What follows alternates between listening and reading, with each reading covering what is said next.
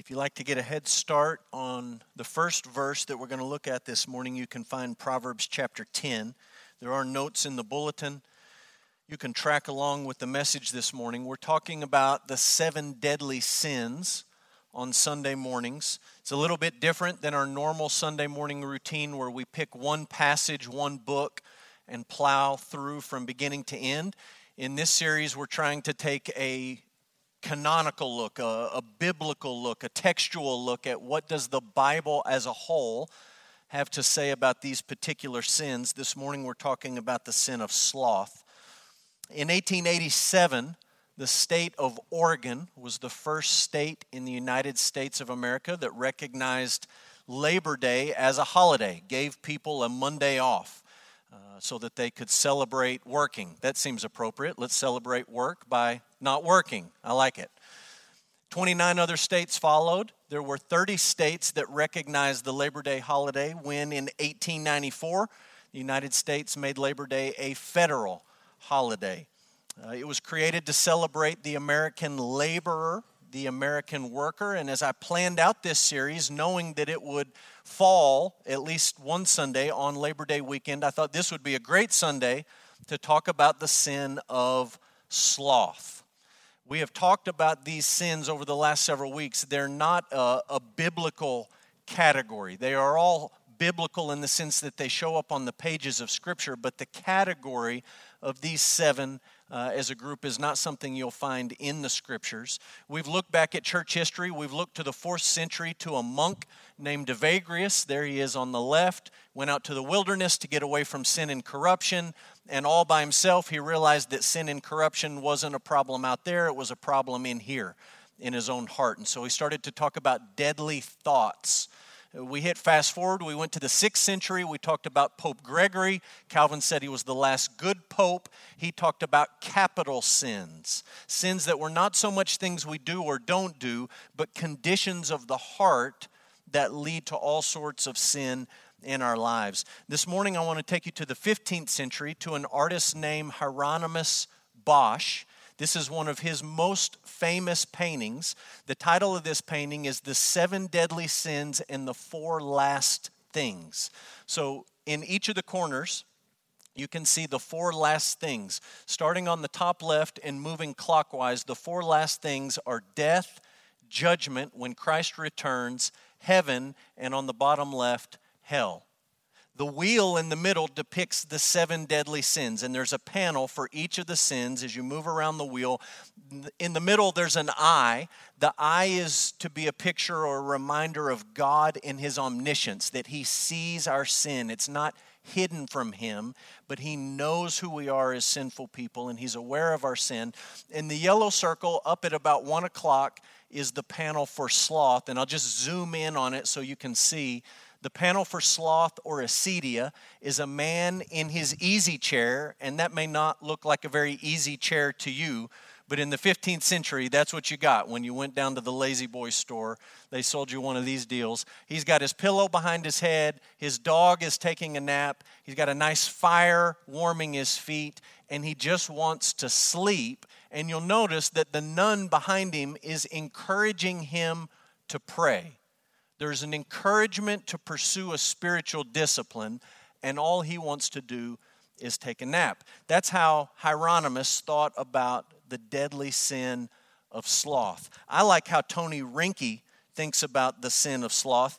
He describes it like this: sloth at its core is a lack of appetite for God's gifts. Sloth is a blindness and deadness to God's beauty. That's not how most of us tend to think about sloth. You're more prone, and I'm more prone to think about the guy taking a nap in front of the fire. We're prone to think sloth. Oh, that's the lazy bum, the couch potato, the guy that won't get off his backside and do anything. That's what sloth is. Maybe your mind goes to the animal kingdom, and you actually think about the 3-toed tree animal that moves really slowly. A few years ago, we went to the aquarium in Dallas, and you walked through this aquarium, and they had a tree, and there was a sloth in it. And they really do move really slow. Maybe you think about Zootopia, when they go to the DMV and the sloth works behind the counter, and you think to yourself, never has life imitated art or art imitated life so well. This is exactly how it works when you go to the DMV. But what I want you to see this morning is that there's more to sloth than cute furry animals. There's more to sloth than cartoons. There's more to sloth than the guy kicking his feet up in front of the fire, taking a nap. At its core, it is a blindness and a deadness to God's beauty. We're going to work off of this definition of sloth this morning. Sloth, in the ancient world it was called acedia, is indifference to our responsibilities toward God, family, church, and neighbor. It's a complete indifference to the responsibilities that we have on all of these levels. And if you want to think about the virtue that corresponds with this particular vice, we've done that each week. We would talk about zeal, or maybe passion would be a good word, or maybe diligence would be a good word. That would be the virtue that corresponds with sloth. All of us have responsibility toward God. We all have a responsibility toward our family. We have a responsibility toward church. We have a responsibility toward neighbor, toward anybody that God might put into our lives.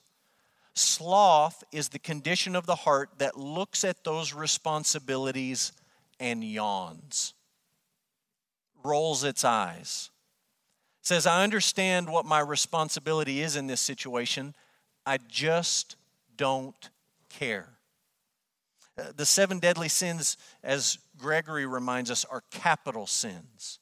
It's not so much what you do or don't do, it's a condition of your heart that results in all sorts of sin. Let me be clear with you about some things that are not sloth, because sometimes we might just lump these things in with sloth, and we may end up feeling guilty about things we don't need to feel guilty about. Rest on the Sabbath is not sloth. We're not going to delve into an entire message on the Sabbath versus the Lord's Day, but I'm just talking about the Sabbath principle. Rest on the Lord's Day, rest on the Sabbath is not sloth. Neither is leisure, doing something just for fun. If you say, I want to not be slothful, it doesn't mean you have to work 24 hours a day. Leisure is an okay thing. So are naps.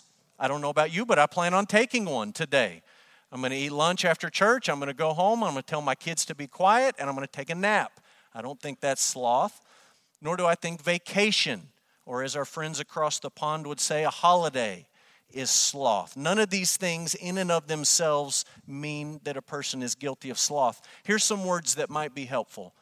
Laziness, that leads to procrastination, that leads to indifference, that results ultimately in despair.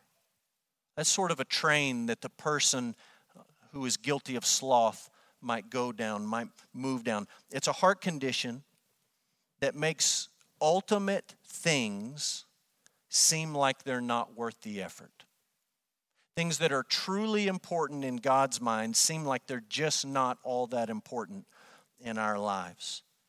Some have described it, I like this thought, it is a weariness that invades your soul so that you just don't have energy for the things that God would have you to be energetic about. It results in despair. You look at church and you say, it's pointless. You think about the responsibilities you have towards your family and you say, what's the use? What's the point? What difference is it making? You think about your obligations at church or towards neighbor or any of the responsibilities that God has put before you and you say, it's just meaningless, it's pointless. It's vanity.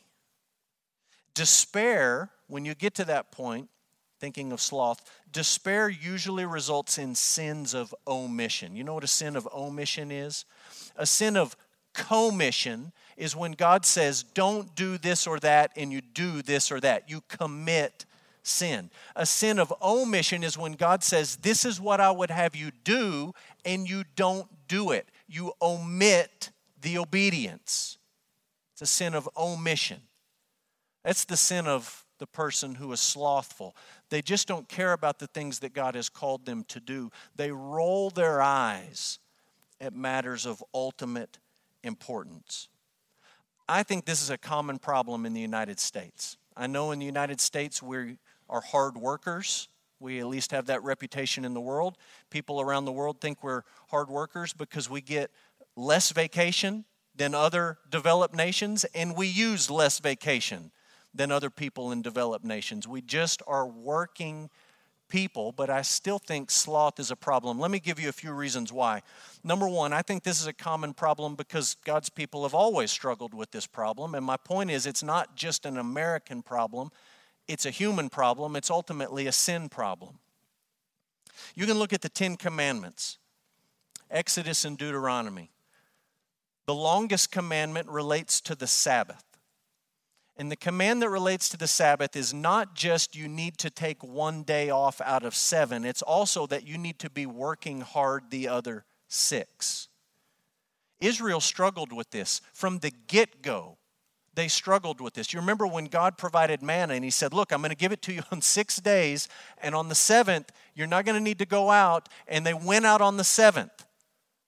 They violated this command before they even received it in the form of the 10 Commandments. They consistently struggled with this commandment. It was one of the stated reasons that God sent His people into exile, is that they had failed to keep the Sabbath. They'd failed to work hard during the week, and they failed to take one day off for rest and worship. He sent them into exile so that the land could enjoy its Sabbaths. And even when He brought them back, they couldn't get it together. Look up Nehemiah on your own this afternoon. Nehemiah helped resettle the people in the land after the exile, after they'd been so faithless on this issue of the Sabbath. Nehemiah gets them all set up. They sign a document, and one of the first things on that document that they sign their name to is, we will keep the Sabbath. Nehemiah goes away for a short period of time on business. He comes back. They're not keeping the Sabbath. He literally gets in shouting matches and fist fights because the people refuse to keep this commandment. It's not just an American problem. It's a human problem. It's a sin problem. Why is it common? Secondly, our zeal is often misdirected toward lesser concerns. The problem is not that we don't have zeal or passion or diligence. The problem is we just redirect that zeal towards things that aren't quite as important as what God would have us to direct them towards. We are zealous people. We are zealous about our careers. We go to school, we work hard so we can get a good job. We put in the hours, we put in the work, we work for that promotion. Americans are zealous about their careers. We're zealous about our hobbies. We work so that we can play, and we like to play, and we spend money on play, and we give thought towards play, and we plan it out in advance. We're zealous about it. We're zealous about sports. Doesn't really matter what level of competition you're talking about, professional or collegiate, high school, third grade soccer. We will yell and we will scream and we'll get excited and we'll stand up and we'll raise our hands and we're cheering. We're zealous. Maybe the only thing we're more zealous about than sports is politics. We all have an opinion about it. We have a favorite candidate, a favorite platform, a favorite party, a favorite political philosophy, and we're very zealous about that. The problem in America is not that we don't have zeal. It's just that we misdirect that zeal, and we don't have much of ourselves left over for the things that God would have us to be zealous about. One more reason this is a common problem, I would blame media. And by media, I'm not talking about news media. I'm not talking about Fox or CNN or whatever flavor you like or don't like. I'm talking about the media that we consume. By definition, by its very nature, media makes us passive. It makes us almost zombie-like. We just sit back and receive it, and that's true for television, that's true for movies, that's true for the internet, that's true for streaming services, that's true for social media above all else.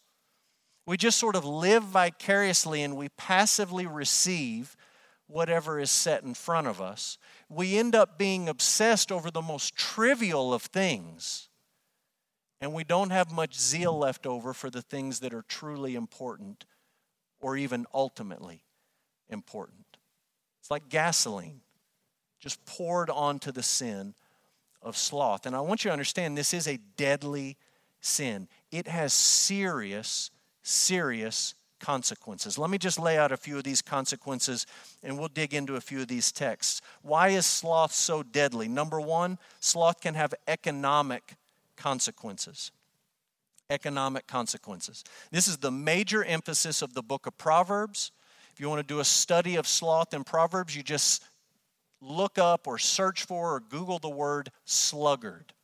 The book of Proverbs has a lot to say about the sluggard. A lot of what it says can be summed up in Proverbs 10:4. A slack hand causes poverty, but the hand of the diligent, there's our word, our virtue, diligence, the hand of the diligent makes rich.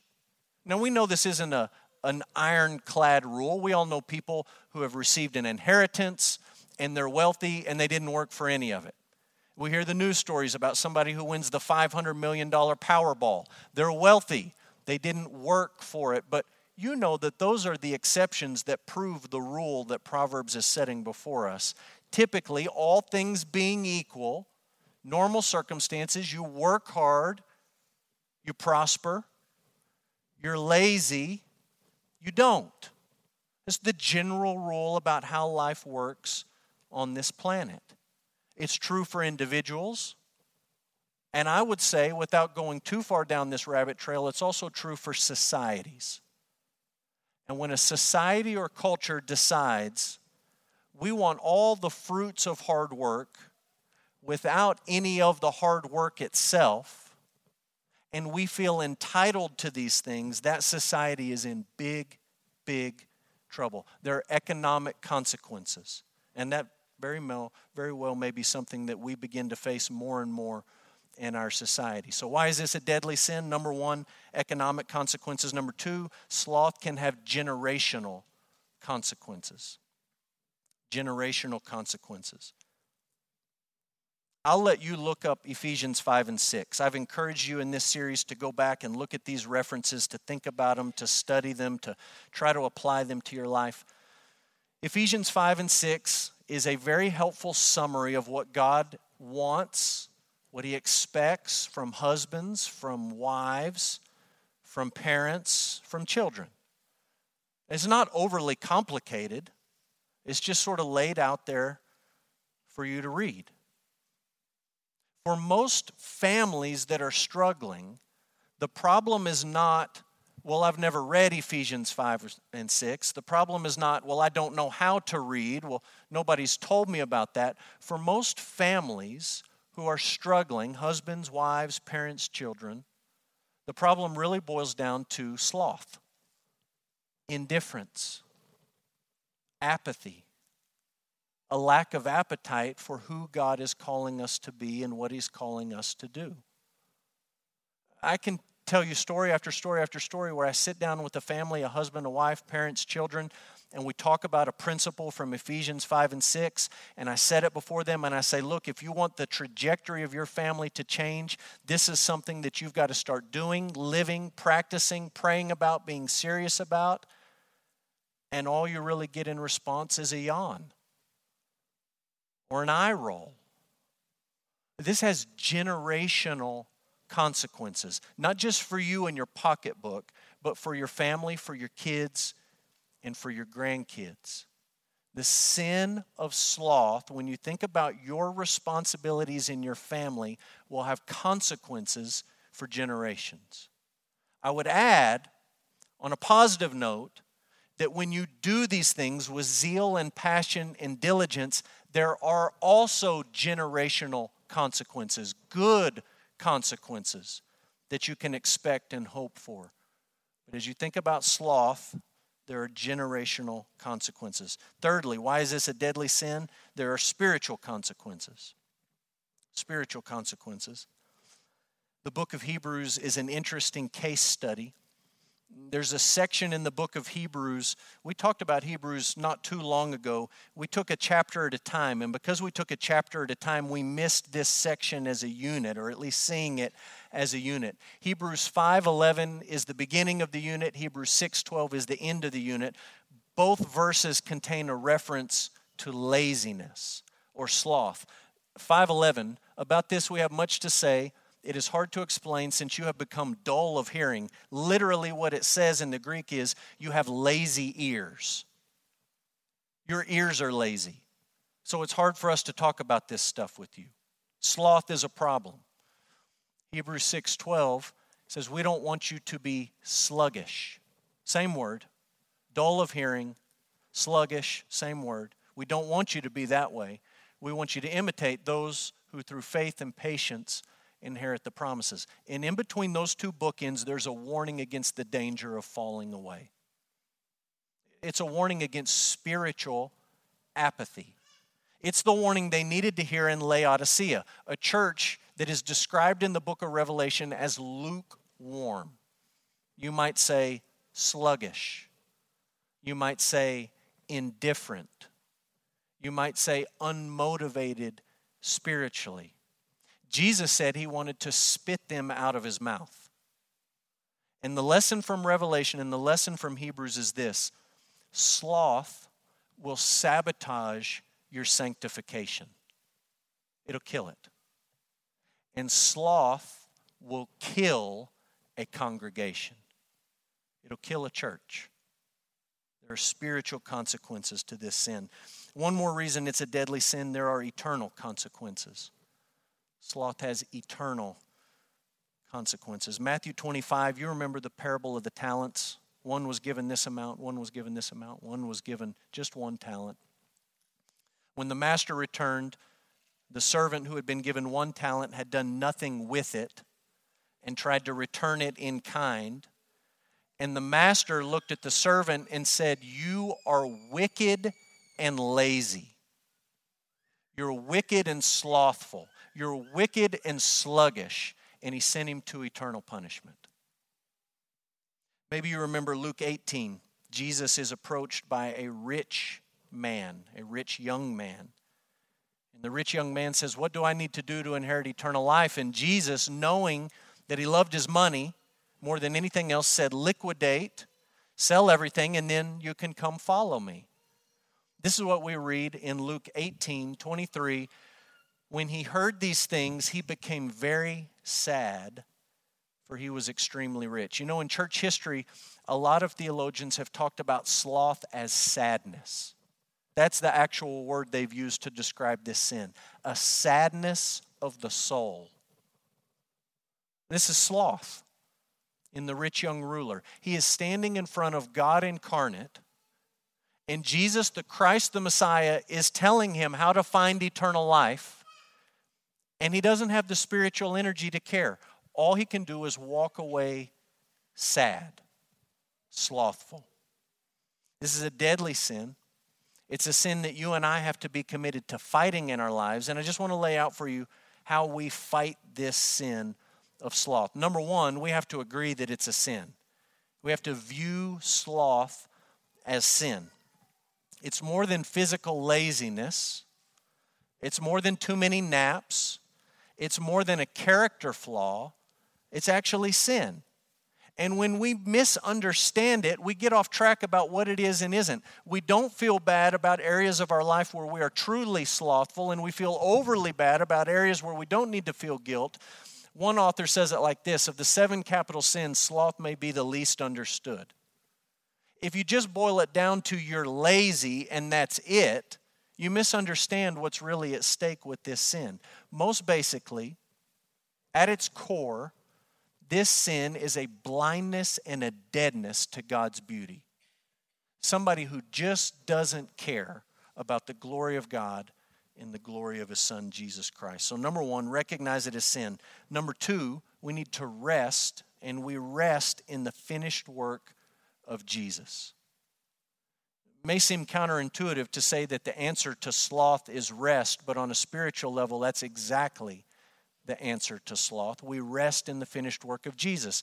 And we're thankful that Jesus was not guilty of sloth. He cared. He always did what he was supposed to do. He was not guilty of sins of commission or sins of omission.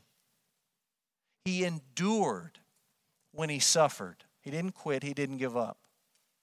He died on the cross for our sin, including our sloth. And our hope is that we rest in his finished work. This is how John describes it. He says that when Jesus received the sour wine, he said, "It's finished. It's finished. I have accomplished what I came to accomplish. I didn't quit halfway. I didn't quit before the finish line. I saw it all the way through to the end. My work is finished." And when it was finished, he bowed his head and he gave up his spirit. Our hope for eternal life is not rooted in our ability to work hard. Our hope for eternal life is rooted in the finished work of Jesus. So we rest in his work. Thirdly, we work hard and we work for Jesus. We work hard and we work for Jesus. The fourth command, the Sabbath command, includes taking a day off out of 7 to rest, to worship. It also includes working hard. Paul, in the book of Colossians, explains how we work hard. He says, "Whatever you do, work heartily, as for the Lord and not for men, knowing that from the Lord you will receive the inheritance. As your reward, you are serving the Lord Christ." Whatever you do at home, whatever you do at work, whatever you do at church, whatever happens in your life, you do it with this mindset that I'm doing this not for the kids in the nursery, not for my boss, not for somebody in my family. I'm doing this for the Lord Jesus Christ. You work heartily, not for men, but for the Lord. Number 4, how do we fight this sin? We work out our salvation with fear and trembling. We work out our salvation with fear and trembling. Philippians 2 is pretty direct. It's a helpful passage. Paul says, "Work out your own salvation with fear and trembling, for it is God who works in you, both to will and to work for his good pleasure." There's an either or contained in this passage. If you are working out your salvation with fear and trembling, you will not be guilty of sloth. It's not possible. But if you give yourself to the sin of sloth, it is not possible for you to work out your salvation with fear and trembling. And notice, Paul doesn't say work for your salvation with fear and trembling, because you better be really good. He says you work it out. And what we're working out is what God has already worked in us. He is working in us to will and to work for his good pleasure. Our responsibility is working that out. And it's an antidote to sloth. One last thought. How do we fight this sin? We embrace the power of routine. We embrace the power of routine. Sloth wants a shortcut in everything. Sloth doesn't want a slow cooker, it wants a microwave. Sloth wants a quick and easy solution to all of life's problems. You know, and I know, that's just not how God normally works in our lives. And there may be moments of miracle and breakthrough where something remarkable happens and God's behind that. But most of the time, what God calls his people to do is to trust him day after day after day, to fight sin day after day after day, and to believe in Jesus day after day after day. Sloth is not interested in that. Sloth does not see the point in 100 morning devotions that are not life-changing. Sloth says you're wasting your time. Sloth wants one quick, single paragraph, one sentence, one thought, one idea that will just revolutionize life. God says, I just want you to dig in the Word day after day after day after day. Sloth says, you're wasting your time with this prayer stuff. No one's listening. Nothing's changing. It's not working. Shouldn't you just go to a conference or read a book that would just be a magic bullet and make everything better? The Lord says, no, I just want you to fellowship with me, commune with me day in and day out. Over and over and over again, reading the Word, talking to the Lord in prayer. Sloth says, what's the point in going to church? It's the same stuff, it's the same songs, it's the same people. Nothing changes. Shouldn't you just sort of download a podcast or watch a webinar that would fix everything and change everything? That's just not how God usually operates. He calls His people to gather together. Do not forsake meeting together, Sunday after Sunday after Sunday after Sunday. Sing the same things over and over and over again. Talk about the same gospel truths over and over and over again. Sloth doesn't want that. Sloth wants the magic spiritual bullet. I'll be honest with you. This sermon will not fix you or me when it comes to the sin of sloth. This series, we're spending 7 Sundays talking about the 7 deadly sins. On the 8th Sunday, we're going to show up to church and we're going to still be struggling with these sins. It's not a magic bullet approach to the Christian faith. It's routine. And routine is powerful over time. You read the Word and you just keep reading it. And you talk to the Lord and you just keep talking. And you come to church and you just keep showing up. And you understand that as long as the Lord leaves us on this earth, our job is to fight sin, is to fight anything that would get in between us and Him, and it's to trust in the finished, perfect work of His Son. Let's pray.